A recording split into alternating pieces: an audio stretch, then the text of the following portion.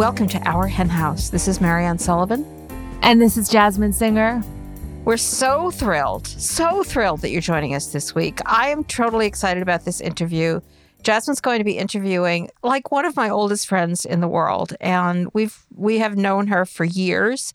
And she has in the past done amazing work for animals, and then she really changed her career around, and she's still doing unbelievable work for animals.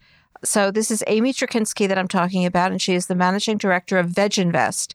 And she spends her time, I have to say I'm pretty envious of her, though she does seem to work like insane hours, but she spends her time investing in vegan companies. So she finds like startup vegan companies and gives them money. Isn't that fun? And all these companies are working to change the world for animals. So this interview should also get you up to date on what's going on in the whole world of startups. And I really promise you, it's a lot that's going on. You're going to be happy to hear about it.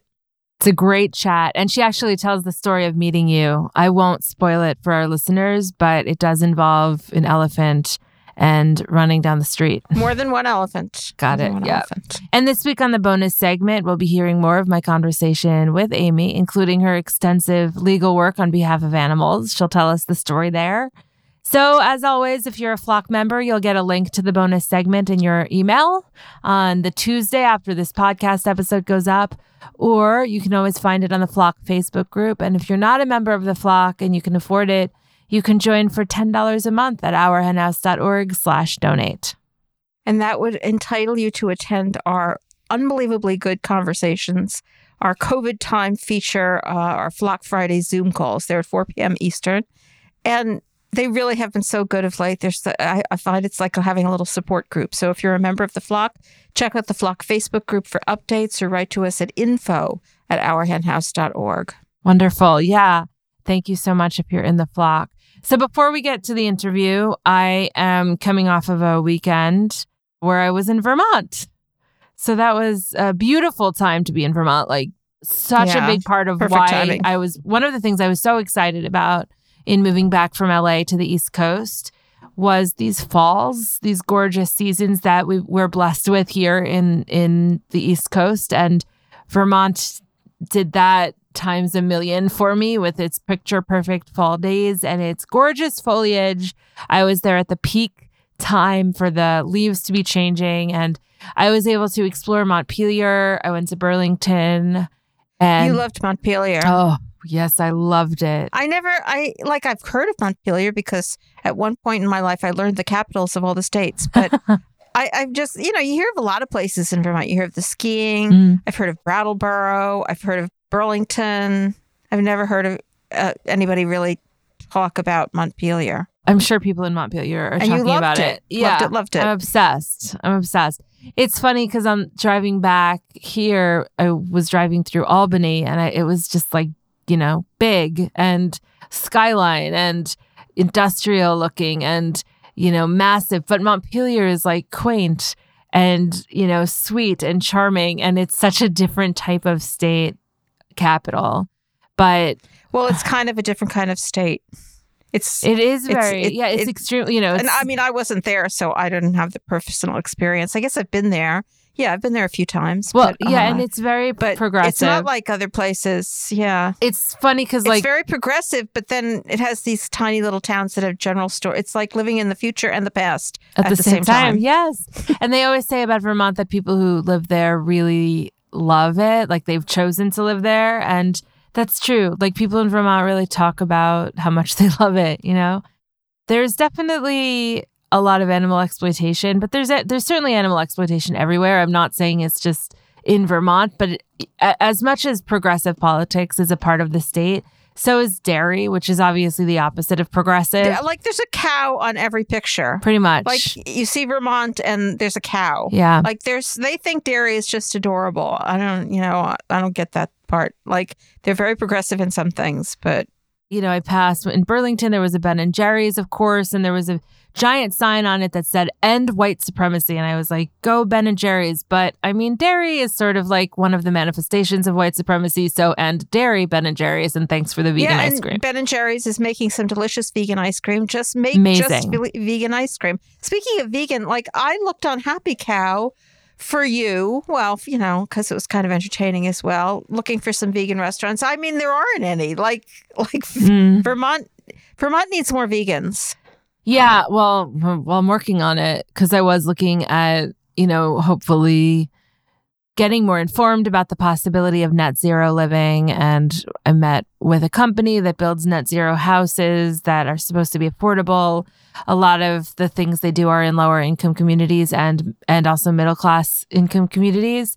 And it was really enlightening to learn about all of the options that there are for alternative energy. And it's funny because I also looked at some old houses. I didn't go in, but I drove past some that are on the market. And once you start to go down the net zero route, like these non-net zero houses seems so silly to like once you start thinking, I could actually live off the grid or close to off the grid, then you start to look at these other houses and you realize like they aren't good for the environment.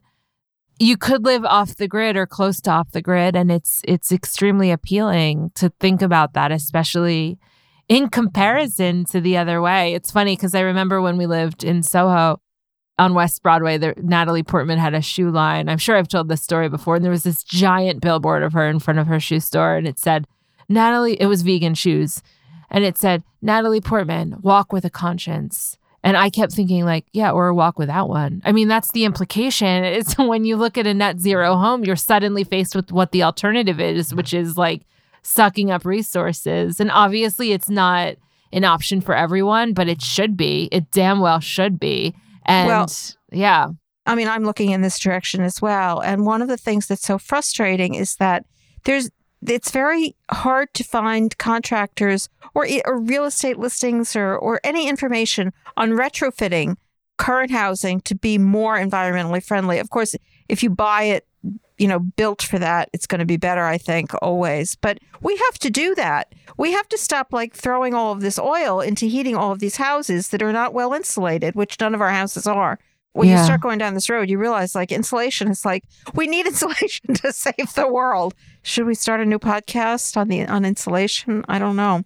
But yeah, I agree that net zero is the goal, and the best way to achieve it right now seems to build. But we also have to find out more about retrofitting. But I'm into building. It kind of reminds me of, you remember, we've talked about it before, that book, The Good Life, right, by Helen and Scott Nearing. Yeah. And they moved, this was in the 1930s, and they moved to Vermont and bought an old farmhouse and started to raise some food and they were already vegan, and they're very cool people. And a whole chapter in there about how ridiculous, all they wanted to do was tear down that old farmhouse. They say people buy them because they're quaint, because they're cute. You need to build yourself a new stone house that is not like a sieve in the Vermont winters. And it's they were so ahead of their time. It's just crazy. I should look up where they went. Yeah, that's what you're looking to do. They didn't stay in Vermont because I think they went to this quaint little village of Stowe or something like that. And then it turned into a skiing. They became the center of the skiing industry. So they ultimately moved to Maine. But yeah, they were so ahead of their time. And this is everything else. We have to figure out how to build better houses and at least insulate the old ones. You're on the right road, and Vermont is on the right road. Yeah. Except for the vegan thing. Getting back to the vegan thing, what the hell? There's also a particular air of, there's a pride around the dairy. We were just talking about the dairy. There's also a pride around the backyard chickens.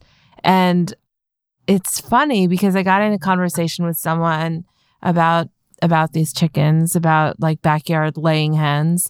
And this person seemed to really purported to understand veganism. There wasn't a hostility, there was an openness, but he ended his understanding about the chickens. He was like, well, I mean, they're chickens. And then he explained that at this one place where there's these chickens who are used for eggs, several of them were not being taken care of. So his wife sort of adopted them, and he was like, I don't think there's anything wrong with keeping chickens for eggs. And I was like, well, a lot of them, they come from the same hatcheries as factory farmed eggs. And he explained, he was like, well, the chickens my wife adopted, they were given names, so they will not be killed ever because they have names. And I just started thinking we should just name the billions of them. Just start some kind of giant Google Doc that the whole vegan community shares, and just start. Can we just name them all like Jeff and Hildegard, and then they have names, and then we can't kill them? And Hildegard, sure. That sounds good. So it was interesting to chat with him about that, and it still seems. But he was or at least his wife was. It sounded like he was, the way you told me the conversation. He was devoted to his pet chickens, but in his head, he just totally conflated this with backyard laying hens, as if pets are the same thing. People do not treat backyard laying hens as pets. They kill them after 3 years or 2 years or 3 years, like whenever they stop laying, and they just recycle them, like every 3 years. And I remember this one place we saw in Portland, and I'm sure this isn't common. The chickens had the whole backyard except for the fact that they were in a cage, and they just moved the cage around. So the chickens were always in a cage, but somehow I think these people were deluding themselves into, because, they could peck on some grass, and then when they were done pecking on that grass and finding all the whatever they eat, the worms or whatever, they could peck on other grass. So like this is how people treat their backyard laying hens. And I'm sure that there's much worse treatment than that. So pets are not the same thing as backyard laying hens. It's just not the same thing. Don't conflate these things. And like this guy, if you're going to have pets, then you're going to have chickens for a long time who are not laying any eggs. I don't want to. Old little Jeff and Hildegard. It was a great trip, though. I do, it was sort of very kind of, what's the word, melancholy, but not in a bad way. I think melancholy isn't necessarily a bad thing. It was sweet. It felt cathartic. It felt like the world is really changing. And because we're on pause from these gatherings that we're used to going to, we have these opportunities to sort of reassess our lives in the quieter moments. I really miss the gatherings. I miss a crowded, cozy pub. I miss Marie's Crisis, the piano bar in the West Village. I miss just getting together and the boisterousness and the possibilities of a crowded city. But in the lack of that, I've really been confronted with, shit's bad, and so what is my role? What is my moral imperative in that? And it's, of course, to be vegan, be an animal activist, be anti-racist, possibly do a few other things that I'm currently considering, and then also just make choices to be in closer alignment with my worldview, which includes exploring these things that are totally mysterious to me, which include net zero living. I don't know. I'm not particularly good at that. I use paper towels. I use compostable this and that, towels. Or compostable you use paper this towels excessively, or compostable this and that never composts. I don't. It's a big learning curve for me, but if we can do it, then why not? And then we can talk about it, and we can hear from other people who are doing it and learn from them. People used to speak about middle-age crises, and as I don't know, I'm turning 41 this month. That's middle-aged or it's not middle-aged, whatever. But I don't think I'm in a crisis. I think that I'm in an opportunity, because when I was younger, I thought everything was just preamble. I didn't realize I was already living my story. I thought that I was in the before part of my story.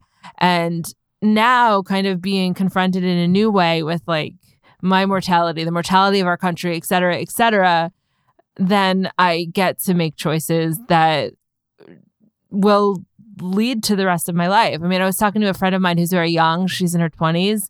And when I was telling her about this, she was shocked that I was looking at a house that could be my forever home. It was so far into her to think about doing that. And all I kept thinking was, she doesn't realize yet, but this is her story. She's already living it. So anyway, the point is, we have one life. What are we going to do with it? And how are we going to do it? And how are we going to do it the best? I think the point is since when is 41 not middle-aged? I'm still stuck on that. Do you think it? I guess how long so. are you planning on living?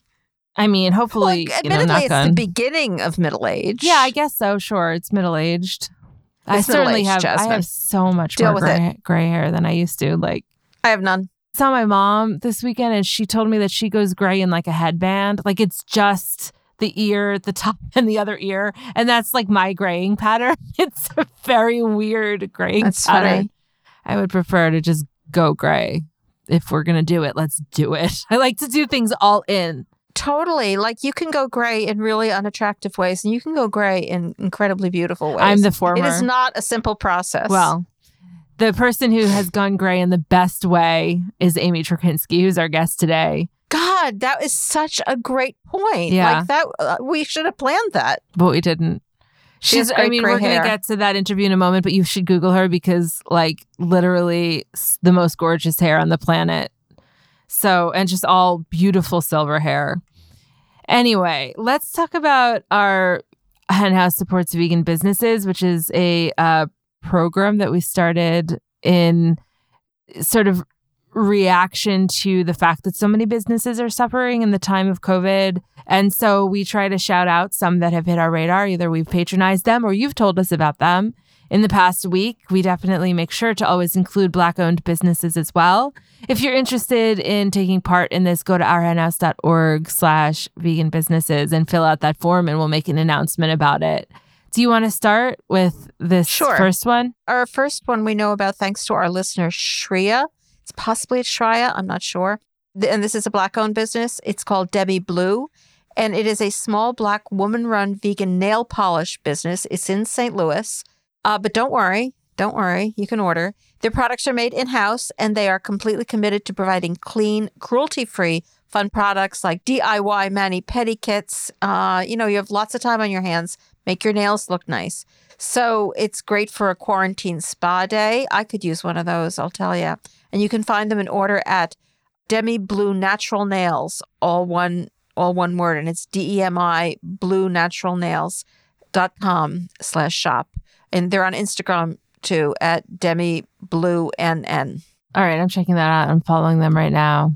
If you're interested in a vegan, plastic-free, all-natural deodorant, then this next announcement is for you.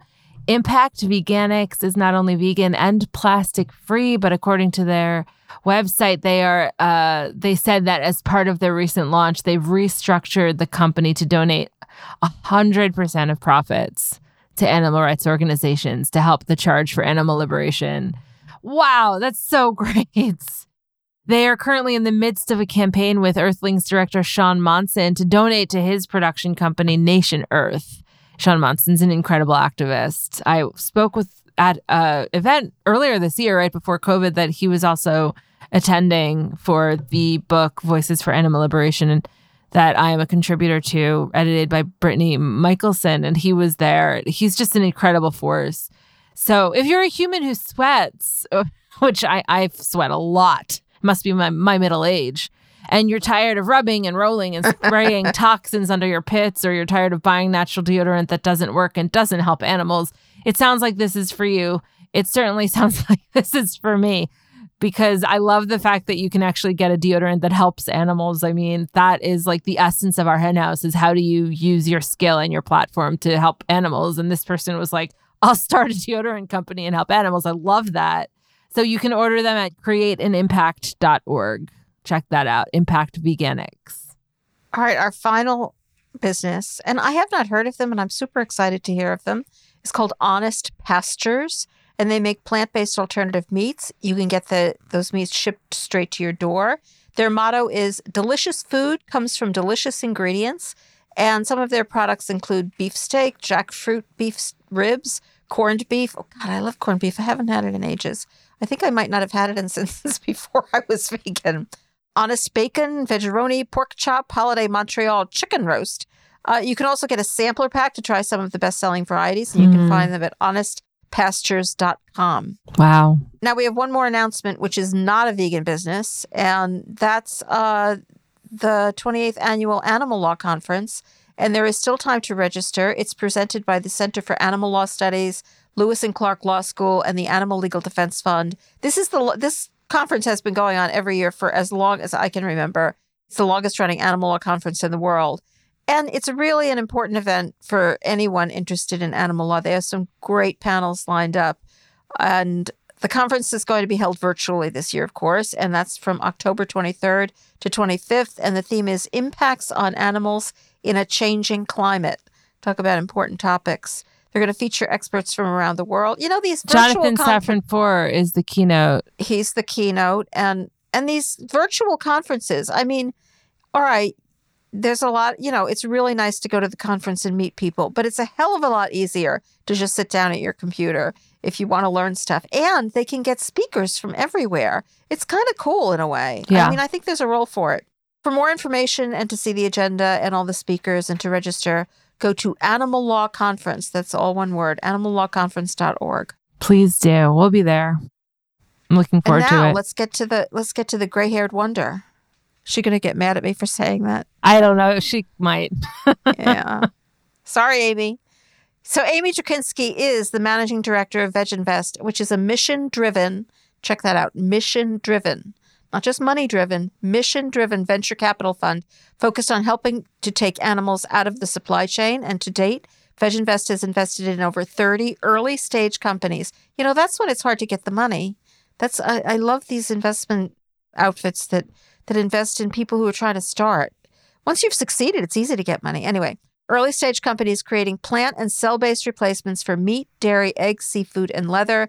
Before helping launch VegInvest, Amy was a partner at the animal law firm Eggert & Drakinski, where she litigated on behalf of national animal protection organizations, grassroots advocacy groups, and individual clients. She has been working for animals for her entire career, and she will be joining Jasmine right after this. The Our Hen House podcast is brought to you in part by Forager Project. California crafted since 2013, Forager Project is an organic, plant-based, family-owned and operated food company creating innovative, delicious-tasting products sourced from nature's finest ingredients. That's nuts, seeds, ancient grains, and fruits and vegetables. Crafted by fellow foragers in its own unique, purpose-built creamery, the only 100% organic, plant-based facility of its kind, Forager Project's family of foods include totally organic and 100% vegan yogurts, nut milks, sour cream, kefirs, shakes, and butter. Let me tell you about Forager Project's Vote campaign, which I'm especially excited about. Forager recently announced its commitment to help cultivate democracy.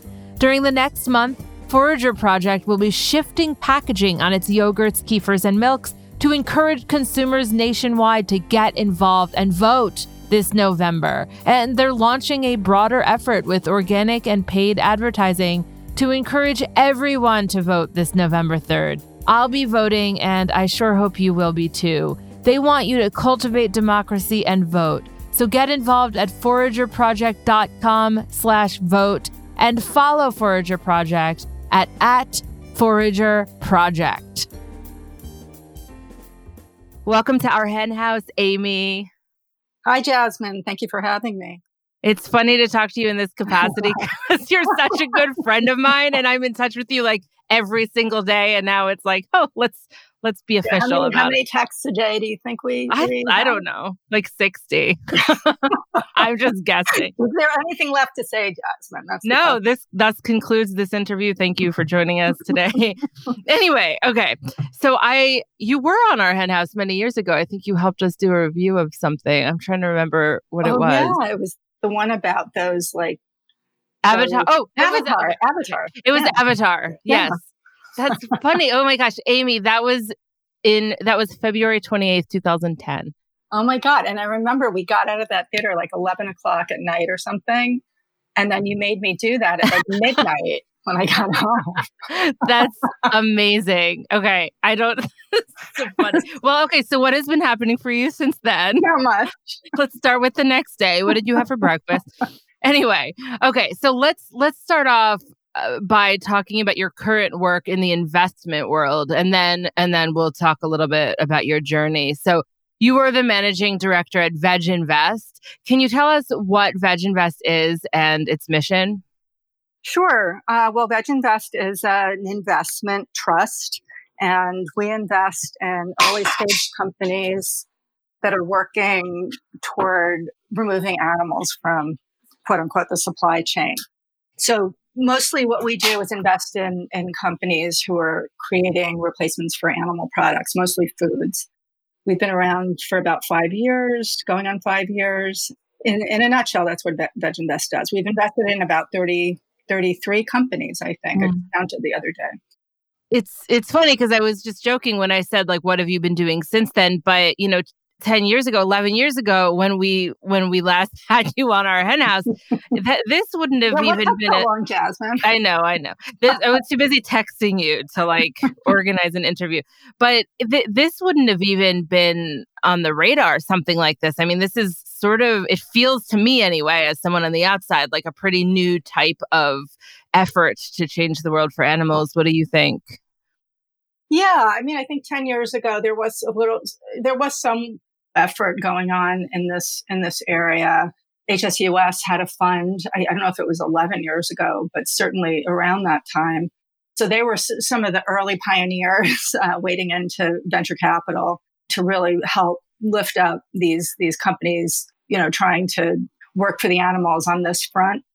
One of the early companies I think they invested in was Daiya Cheese. Mm-hmm. So yeah, it's been going on. It was a bit under the radar, and I think these days, happily, I think it's sort of termed in the greater world the alternative protein space. And I think more and more activity, not just on the part of so-called vegan investors, but investors sort of out there in the world are really taking a keener interest in this space, which is amazing. Well, and I know that this is a big question, but what are some of the companies that VegInvest has put money into that you have high hopes for? Oh, wow. Well, obviously we put money into them, so we have high hopes for all of them. One of the companies who we work very closely with is a company called Wild Earth. I think you've even had the founder, Ryan Bethencourt, on the show. Mm-hmm, yeah. So Wild Earth is a plant-based pet food company that used biotechnology to sort of develop its product. And it actually just launched, it's available all over the United States, and it just launched in India, actually, within the last couple of weeks. Mm-hmm. And at least upon its launch, it was, I think, the number one or the number two pet food in India. So we'll see how that progresses. Let's see. Another company who we invested in, a very early stage company, is called Renegade Foods. Renegade is based in San Francisco or Berkeley, California, more specifically. And they're creating a plant-based charcuterie. So they're doing salamis, that kind of thing. It's super early stage, but we have very high hopes for them. They just actually went onto the menu at Crossroads, which you know very well. One of the premier vegan restaurants in the country, and it's based in LA. So yeah, and I could name. I love all the companies who we work with, and so many of them were founded by people who are every bit as passionate as I am about reducing animal suffering, trying to kind of stop the environmental degradation caused by animal agriculture, or address issues connected to human health, disease, etc., that are caused by animal products. So different founders come at it differently, but it's very inspiring to work with these folks who are kind of all in on starting these companies that are going to hopefully make a huge difference. Totally. I have a few other companies that you've invested in pulled up: Just, Veggie Grill, Rebellious Foods, Good Catch, Alpha Foods. It's like, these are some game-changing companies. I mean, this is the world changing right here. And I know that you've been vegan for a really long time. I have a lot more questions about VegInvest, but just to push pause on that for a second, you've been vegan for how long? I've been vegan for about 25 years. Way back in the 90s, I went vegan after a light bulb, almost literally went on. I found out about egg-laying hens. I'd always been an animal lover, and I actually gone to law school back in the 80s to practice this thing called animal law, which didn't really exist at the time. I found out when I actually, after I got to law school. And it wasn't until after I got out of law school that it's still hard to believe it took that long, and it was such a process to kind of put the pieces together in my own mind. But I think so much of animal exploitation connected, to factory farming was kind of hidden, that it wasn't until sometime after law school I found out about laying hens, and I went vegan like that, and started practicing as an animal lawyer, which I did for many years. Yeah. Yeah. And can you actually tell the story of how you and Marianne met? Because it's such a good story. I just want to make sure our listeners know about it. Sure. Well, around that time that my former partner and I decided to open a practice to practice what we at the time called animal rights law. As most of your listeners know, animals don't have very few rights under the law. So I think thereafter, folks started to kind of call it animal law as opposed to animal rights law. But anyway, in those early days of our practice, we had joined the Animal Law Committee at the New York City Bar Association, which was at the time one of the only existing animal law committees connected to state or city bar associations, or it might have been the first committee.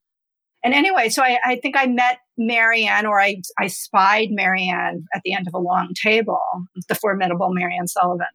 So I don't even think we'd met at that point. And sometime soon thereafter, I attended a conference at Pace Law School. They used to have these wonderful, and some of the earliest, again, animal law conferences. And I met Marianne briefly, a quick hello. And that night, I attended a demonstration against Ringling Brothers Circus. It was their practice back in the day before the circus opened at Madison Square Garden in New York City, to walk the elephants and other animals through the Midtown Tunnel, because they were, the railroad cages or whatever, the train cages were stopped in Long Island, in Queens. So they walked through the tunnel into Manhattan and then made a big show of walking the animals to Madison Square Garden. And it had developed into actually like a sort of a celebratory event where lots of families with kids attended every year. Of course, animal people thought differently about this, and it became an opportunity to demonstrate against the circus. And every year, a bunch of activists would follow this sad parade of animals being led to Madison Square Garden. So that year, a little baby elephant named Kenny and a few other baby elephants had died under mysterious circumstances in Ringling's custody. So there was that added incentive to show up at this demonstration, and a chant started to rise up out of the group of activists saying, "Where's Kenny? Where's Kenny?" And Marianne was also at that demonstration, and we ended up chasing and running after this parade of mostly the elephants were sort of showcased in this parade. And we, for however, I think it's a couple of miles to Madison Square Garden from the tunnel, but we chased these animal handlers and the elephants all the way, chanting, "Where's Kenny? Where's Kenny?" And we've been friends ever since. I love that. It's such a good first story. Yeah. I love that. So, okay, lots of questions I could ask you, but just going back to the investing, I assume that since you are an early stage investor, at the point that you invest, most of these companies don't have much of a track record yet. So what are the elements that you're looking for when you are deciding whether to invest in a really new company? Like, first, what are the kind of products or services you are interested in? Most of the companies we invest in are creating products as opposed to services. There are a lot of great services for people who are trying to transition to a more plant-based diet. That doesn't tend to be our focus. You can't focus on everything, but our sort of investment thesis is really about investing in direct replacements for animal products, as opposed, let's say, to a drink or a snack that might accidentally be vegan, or that's accidentally, as we say, vegan, but there are, that's something like a potato chip. I might be the world's best potato chip, but potato chips are generally already free of animal products. We focus on replacements for animal products. The first thing I think we look at is the founder or the founders of the company. We have to believe this is a very hard thing, to start a company from scratch and then grow it to where it's going to be very impactful. In this world, impact equals size. These are companies who are aiming to have a very far reach. So the first thing I think, any investor, or at least one of the things any investor is going to look at is the strength of the founders. After, of course, the initial assessment, does what they're doing fit into our investment thesis? So it's those two things. Thereafter, the business plan is important, but that tends to change a lot over the first few years of the company. Mm-hmm. So you mentioned the strength of the founders. Can you elaborate on that? Like, what kind of people are you looking for specifically? Like those who have been working in entrepreneurship for a while, or like you're not going to necessarily accept someone who has a complete career pivot and is like, oh, I've got this idea. Oh, yeah, we do. We do that actually. You do? Okay, so what kind of people? What would the qualities be? Or does it vary too much to be able to answer that? I think independent, I think like nose to the grindstone. I'm going to figure out how to do this by hook or by crook. We're going to get this done. They have to be able to, be flexible and not be so wedded to one way of doing things. Mm-hmm. Because oftentimes, a founder will find themselves having to reimagine what they're doing within a very relatively short amount of time. So we look for people who are agile in that way and are willing to do that, but always with the goal remaining the same. The goal being, for whatever reason they come at it, taking animals out. Mm-hmm. And we make that very clear with the companies we invest in from the get-go. We have to have a meeting of minds on that. So that should have been the first thing I said. Frankly, some of the founders of the companies we've invested in are not vegan. Many are, but some are not. And they're coming at this for other reasons. But we have to have a lot of clarity around the fact that should they decide to incorporate, let's say it's a food and animal ingredients to whatever they're doing, animal input, then we would need to take our money out. Yeah, that's got to be interesting also with like having your legal background because I as a non-lawyer don't know how one would accomplish that, since companies grow and they scale and then they get acquired. Right. And then what happened? Like I'm speaking out of turn here, but I would be scared that down the line they'll be so successful and I as the investor helped to make them that successful, and then they get acquired and suddenly there's animal exploitation involved. So I don't even know what my question is there. I totally understand the concern, and I think that it's a legitimate question. I think early on when we're investing, we try to come up with certain kinds of legal agreements whereby the company is agreeing not to use animal inputs. And again, if they do, there are certain remedies for that in terms of us being able to pull out of the company. I think later on, and I had this concern when I first started doing this work, so I completely understand it. Like, why would a goal of a company like this be to be acquired by some food giant who is exploiting animals in all kinds of different products? Mm-hmm. That they specialize in. And, I've found, two things on that front. The companies we invest in are not small mom and pop, or the goal is not to remain small and bespoke and sort of just be available in a very limited number of places. The goal is to get big. That's why they're looking for venture investment to begin with. Right. So oftentimes, unless, it's a much harder road to hoe. If your plan is to grow your company into some corporate giant, a quicker way to sort of expand, get, the products you're making or whatever you're doing out there is in fact to be acquired, or as we've seen with Beyond, have a IPO and go public. But the interesting thing is these days, these big, corporations, I don't think for the most part, obviously I can't speak for them, but I think, what we see is there's such a keen interest in plant-based and alternative proteins, et cetera, that these bigger corporations are almost looking to these smaller ones as a way of doing R&D, research and development, into how they can bring these offerings, add these offerings, because I think they understand this is the way of the future. Right. So to vegans who are concerned that this somehow is selling out, I've heard that. I understand that and respect that concern. But if the idea is to get as many people replacing as much of what they consume, as much of as many of the animals that they consume, replacing that with a plant-based alternative, I'm all for that. Oh, for sure. I totally agree with you. I mean, I understand on a personal level, if someone personally was like, I don't want to necessarily get that toothpaste because the parent company is like, tests on animals. Right.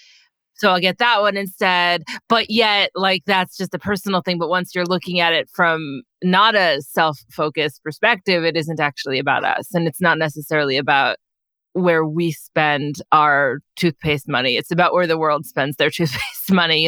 Like, I'm not I mean, fundamentally I'm anti-capitalism, but I also play the game of capitalism because we don't have enough time to be so persnickety, in my opinion. We have to scale up veganism in major ways that are going to be not necessarily in harmony with our ethical beliefs all the time. Well, right. I mean, I think we live in the world we do, and the world is literally on fire.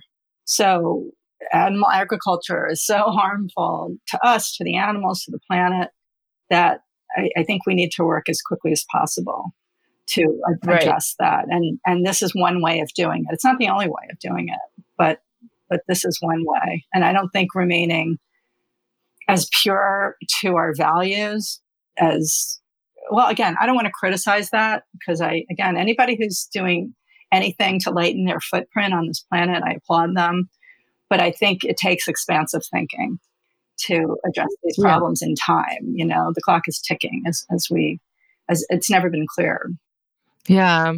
So we often hear that the people who are great at starting companies aren't necessarily the best at running them. Do you find that that's true? And like, how do you address it? I mean, I think that's sometimes the case, not all the time. I think sometimes, it takes a certain kind of person to get a company off the ground, and then somebody with maybe somewhat different skill set to run it at the point it gets to be a certain size. I think oftentimes the founders who, a founder is usually the chief executive officer, at least at the beginning of the company, at least one of the founders is. Oftentimes, I think those founders realize that and understand it. And at that point, are willing to bring in somebody else who maybe has like a very long, resume working with larger companies, who has sort of a more corporate expertise. So that person can be brought in. The founder can still play a role. So I don't think it's always sort of a fight to the death, right? To get a founder to give up the reins of the company, so to speak.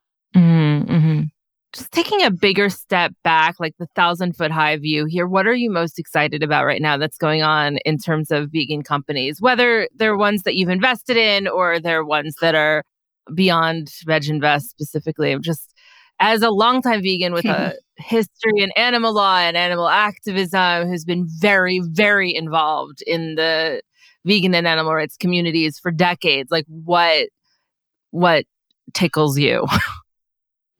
Well, yeah, I think what tickles me and why I kind of made the shift to this kind of work as opposed to practicing as a lawyer is that, and I've often said this, it kind of surprises me that after 25 years as a vegan and as an activist, I consider myself an activist, and, lawyering was one form of activism. This is another, that I feel kind of optimistic about people's ability to be helped in living their values is kind of how I think about it. I think most people don't want to harm animals. Most people want to make better choices, but I think our exploitation of animals and our environment are sort of societal problems that we blindly go along with. I lived 30 odd years before I went vegan, and I always considered myself a huge animal lover. I think that's what I find most exciting. I think what goes on in the investment space goes hand in glove with activism, goes hand in glove with the public being educated in a myriad of ways about what exactly is going on, specifically in this case with animal agriculture. And that when you hand somebody a tasty plate of food, and they decide to sort of shift the way they eat, it opens them up to kind of live those better values that they have held all along. So I think what surprises me most is my optimism on that front, even though this is a very sort of difficult time to be optimistic. So that excites me. What excites me is people kind of incorporating a lot more plant foods into their lives. Obviously, I love it if everyone went vegan. What we kind of strive to do with Veg Invest is to have people reduce the amount of animal products they eat. And their way, right. I think that's sort of a quicker way to have impact. And who knows, maybe, a lot of those folks will end up going 100% plant-based. Yeah. And then, I've heard people say when they've changed their diets, whether it's for health reasons or environmental reasons, it's like suddenly, I just had a conversation with a founder the other day. He didn't start all this because of concern about animals. He wasn't thinking about it at all. It was a health thing. Once he kind of went down the path, I think he's been vegan for a number of years now, but it just opened him up to the fact that eating animals is a disaster. It's just been disastrous. Yeah, you make me think of filmmaker Liz Marshall when she made The Ghosts in Our Machine, which, as you know, is a documentary that follows Joanne MacArthur. She wasn't vegan. She just thought Joanne had a really compelling story of being like a war photographer of photographing animals behind closed and shut doors. And then in the process, of course, she went vegan, and now she has Meet the Future with starring Uma Valetti, obviously, which Liz was just on. And Uma has been on as well. Amazing. But like, it just goes to show you. I mean, she's an amazing filmmaker. But, I consider her an activist. I don't know what she would say about that, but she's, And Meet the Future is sort of the cutting edge it's amazing of all of this. Well, and that's, you're speaking also to like why Marianne and I started our hen house, because we do have broad strokes for what it means to be an activist. When we started our hen house, we had different categories, money squawks being one of them, which was like changing the world through entrepreneurship. We had a section for academia. We had a section for the arts. We had a section for animal law, which has expanded to become the Animal Law Podcast. And it does take everyone. I mean, I think like you've been very involved in the past with grassroots as well. And so was I. Like when grassroots was like what you did. I mean, it's not like it's not what you do now, because we certainly need grassroots, but we need so much more than just one I thing. mean, you can, in a sense, it's almost a testament to the grassroots activism. I think that there's such an evolution sort of happening in the way people think about their food. Again, it takes every approach. Not so sure that's a popular view these days, but it's certainly one that I hold. What is your long-term view of the transition out of animal agriculture? Like 10 years from now? We had you on 10 years ago. If we have you on, we'll have you on before another 10 years. Well, let's just say in another 10 years, you come back on. What does all of this look like? Well, maybe let's say 20 years. Okay, 20 years. Even in 10 years, I do think that, first of all, let's even leave cell-based agriculture aside, which has, I think, a longer timeline. But I think within 10 years, we'll be having an impact on more conventional animal farming. But even talking just about plant-based meat, for example, I think in 10 years, it's going to be at least where plant-based milks are these days. I think plant-based milks have have captured 10% of the market.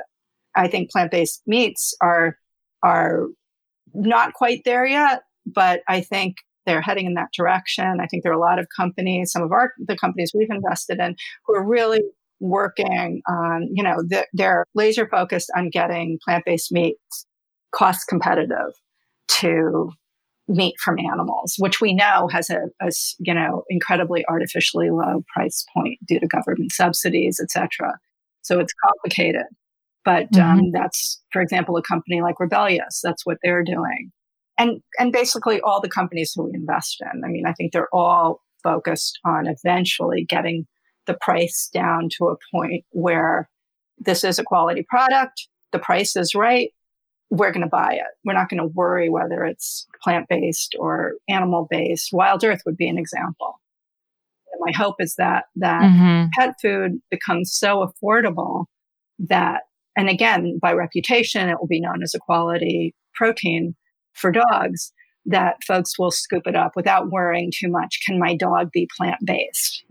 I don't think that's the issue. So I hope it won't be. Right. And also, I know that you are a very healthy Whole Foods eater. So, a lot of what we've been talking about is not necessarily what you'll find in Amy Trakinski's fridge, but it's not about you. It's about investment is a company called Revolution Gelato. I'll give them a little plug. They make absolutely delicious vegan gelato. And I have, thanks to the founder, a whole bunch of Revolution in my freezer, which I'm going through at the speed of sound. So. Oh, awesome. Okay, well, that's good. But aside from that, do you see the transition to vegan food eventually heading away from foods that mimic animal products and toward more natural foods, or not so much? I think that's definitely, something that among a certain segment of the population is happening. I mean, you call me a Whole Foods eater. I mean, there are folks, I think, who eat a lot more, let's call it carefully, than I do. And I think, the connection between eating sort of a whole food, if not a whole food plant-based, as we know, that has a very specific meaning. But eating a sort of plant-based diet that is really made up of whole foods as opposed to a lot of packaged foods and that kind of thing. I think, people are seeing that it has amazing results in terms of addressing all kinds of health problems. I won't go into any specifics because I'm not obviously a medical professional, but I think that's really catching on. So I see both things happening apace, but I think a lot of the animal replacement foods, whether it's meats or cheeses or dairies, I think there's room for those products in a healthy diet. I kind of don't think anyone should be eating any one or two or three things, to the exclusion of fresh fruits and vegetables and whatnot. That's just common sense. But, I think for some, these replacement foods are sort of, will be transition foods. And they might go even further and discover that you really, was it Hippocrates? No. Who said food is medicine? I don't know. But it really is. It really, you can have an amazingly positive impact on your health by addressing diet as a threshold matter. I'm not saying it's a cure-all for everything, but it certainly helps support one's underlying health.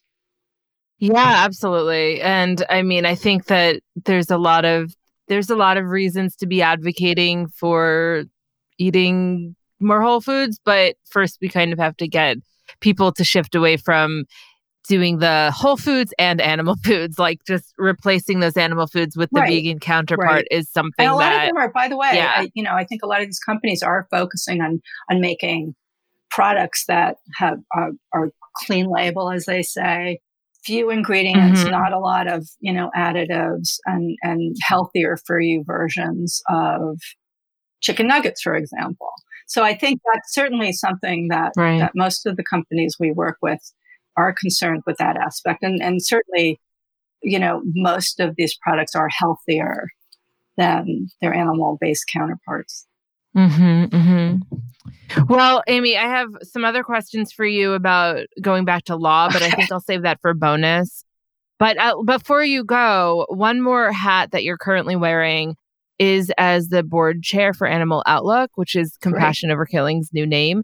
So can you tell us a bit about what they're doing and why board work is such an important form of volunteering?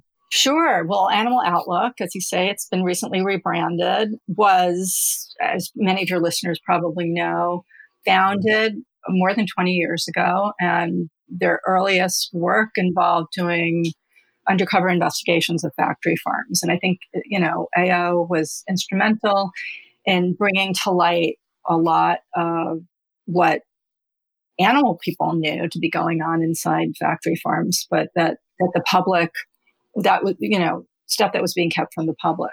So over the years, the organization's continued to do investigations. It's developed a really top-notch legal department run by a number of lawyers, really developed by a lawyer, Cheryl Leahy, who I think has been on. Yeah, she's been on a few times. Helmed by Erica Meyer, who took over the organization, I think 15 years ago, about thereabouts.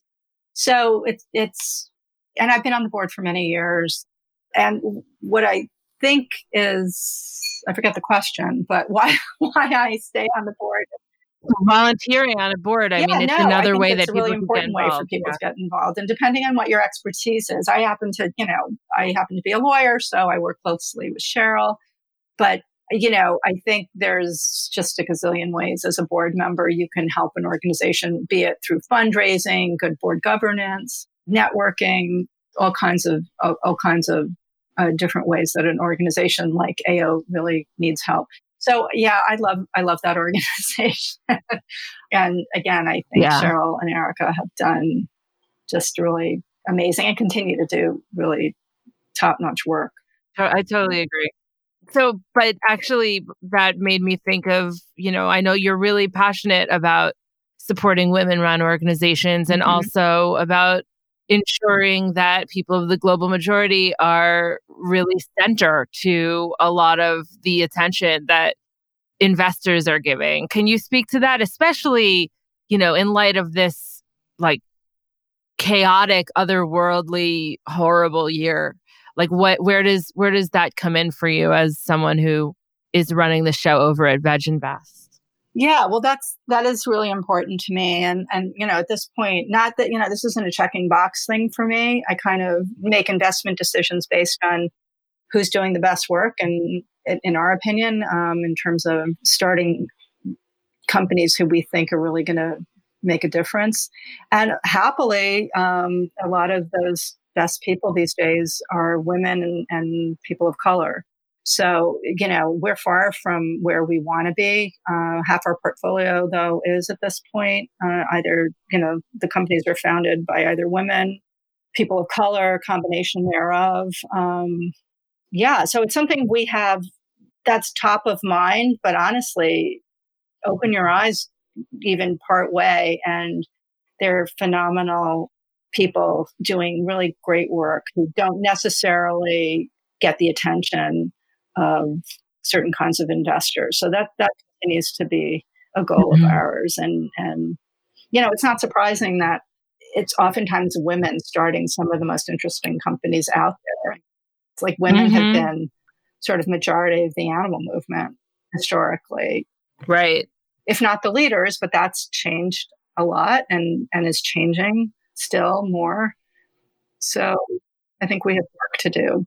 Yeah, I think that just in general, there needs to be a lot of work to do in terms of like centering anti-racism within vegan circles. And that takes every single form on every single level. And certainly the interviews that I've given and the essays I'm editing for Encompass essays very frequently bring up the importance of shifting up like the money that's being given to the white activists, white-led companies, white-led organizations. And this is beyond the scope of just VegInvest, because I'm talking about just across the board, like making sure that we are centralizing BIPOC in terms of like veganism and in terms of like the companies we're supporting, the nonprofits, the people who we're bringing on in leadership roles. And that does take effort. So, but we have to do it. So it's not just for equity reasons. It's because it's best for the mission. I mean, it really is. Right. There's so much talent out there on all fronts that needs to be sort of directed toward this cause that we sort of hold so dear. And it's kind of it's counterintuitive not to utilize it. Yeah, totally. And I'm given so much hope, and I can breathe a sigh of relief knowing that you're over there at VegInvest. Like, like your brain, your worldview, your history, your animal rights ethos, all of it is at the center of VegInvest, making these big decisions that, I mean, you're really an unsung hero. Like, maybe I'm singing you a little bit here, but like you're behind so many, so many initiatives that ultimately change the world for animals. And so I'm just really glad. I'm just really grateful to you. Well, you're very, very kind, Jasmine. I think I feel lucky. I've had opportunities, sort of serendipitous opportunities, to spend my working hours in this way. So I feel lucky. Well, it's sort of serendipitous, but it's also like you've worked for it and you've made it happen. So, and I do, for the bonus content, I am going to ask you a couple more pointed questions on law and your history with law.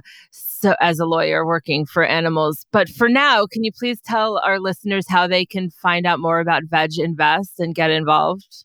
Sure. Well, we have a website. It's veginvesttrust.com.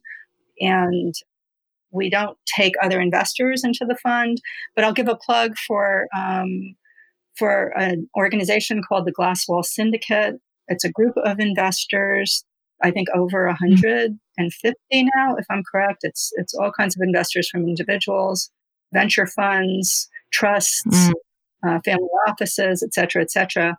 It's an opportunity for anyone who is an accredited investor to invest in the kind of companies we've been talking about, and share diligence and all of that kind of thing. So it's a great bunch of people.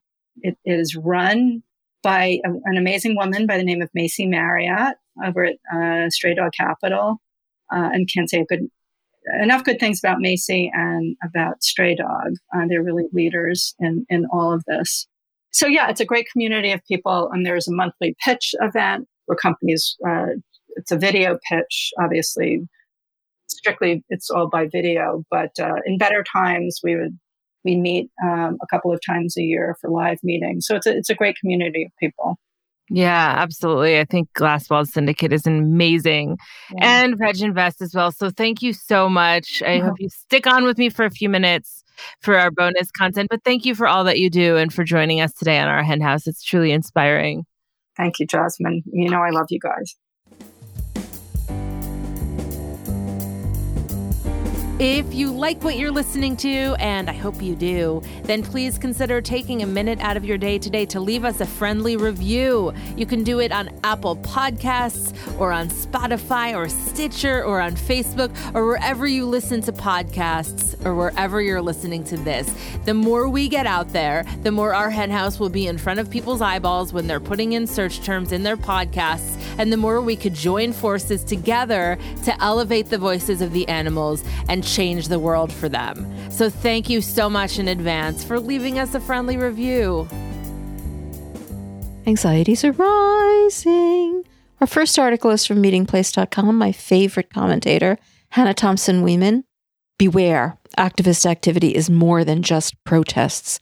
And what she's complaining about this week is the TAFA conference. That's the conference put on by the Humane Society of the United States every year, and this year, of course, it's virtual, and TAFA stands for Taking Action for Animals. And according to Hannah, the conference served as an excellent reminder that while protests and disruptions might have our attention currently, there are other more under-the-radar campaigns we need to be mindful of. And her idea of under-the-radar campaigns, I don't know, like the stuff that HSUS has been doing right out in the open for as long as I can remember, like legislative efforts. How would you keep that under the radar? Well, I guess the industry keeps it under the radar, don't they? But, we don't. So she has a few quotes she just thinks that her readers should be aware of to show them what they're up against. So this is a quote from somebody at the conference. "We are working with countries with the most intense farm animal production systems to get them to convert to more humane living conditions for these creatures. Stopping the use of sow gestation crates and battery cages for chickens are at the top of the list. We aim to eliminate extreme confinement methods and promote plant-based solutions." Well, this is pretty much what HSUS has been trying to do for the last 20 years. And it's kind of sad that we're still working on gestation crates and battery cages. I mean, some progress has been made. I'm not saying no, significant progress has been made, but not even remotely enough. But this is hardly like a secret or news. Like, what is she talking about? And it's certainly not under the radar. All right. Animal agriculture and public health. All right. What she's really upset about is the fact that speakers attempted to capitalize on the COVID-19 pandemic. Oh, my God.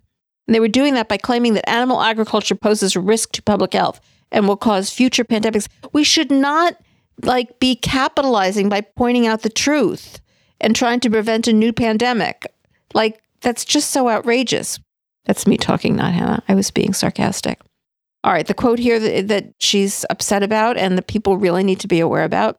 "In this report from the United Nations and the world's leading experts, they found that the number one risk of pandemics has to do with the increased consumption of meat, eggs, and dairy. Number two has to do with the intensification of farm animals, or in other words, the caging of farm animals in smaller and smaller enclosures." Okay, that's from the UN? This isn't really from an animal rights organization? The UN is pointing this out? What does she want? What is under the radar about that? All right. Promoting alternatives. She's really upset about the fact that HSUS is also well known for its efforts to quote unquote encourage, aka pressure, restaurants, retail brands, food service companies, and institutions to cut back on meat and serve plant-based options. Now, here's her example of somebody at the conference said that they were doing this that they were working on this kind of topic by bringing locally specialized vegan chefs to major institutions such as restaurant chains, universities, and hospitals, and teach them ways to integrate affordable and delicious plant-based options into their meals. Okay. Now, we all know that vegan chefs are really, really good at vicious pressure campaigns. Like what? Hannah makes her living by making the meat industry really frightened of us. So I guess she has to make us sound a little scarier than we are. I wish we were that scary, but we're just bringing locally specialized vegan chefs. That seems pretty benign to me. And it's hard to pressure somebody that way. Oh, here's some vegan food. Stop pushing me. Well, actually, that is how people react, isn't it? All right. Our second story is from our friends over at Plant-Based News. 40% of Brits admit they feel guilty for eating meat. Yep, that's pretty much it. This was but I find that astounding. It's not just anxieties arising in the industry. People are getting anxious about this. This was a survey of 1,000 people.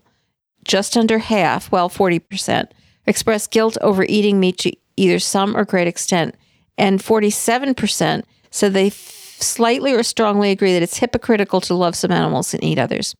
I find this amazing. I know it sounds ridiculous because why doesn't everybody feel guilty about eating meat? But if you had taken this just 5 years ago, I think it would never have entered anybody's mind that they should feel guilty about eating meat or that it's hypocritical to love some animals and eat others.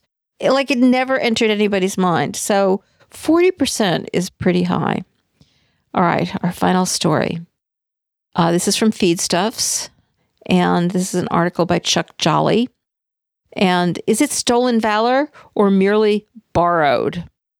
I don't even know why I bothered to look at this article because it doesn't sound like it's about anything I'm particularly interested in, but it turns out it is.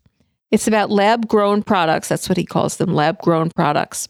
And he calls them plant-based usurpers of real meat's well-earned culinary heritage.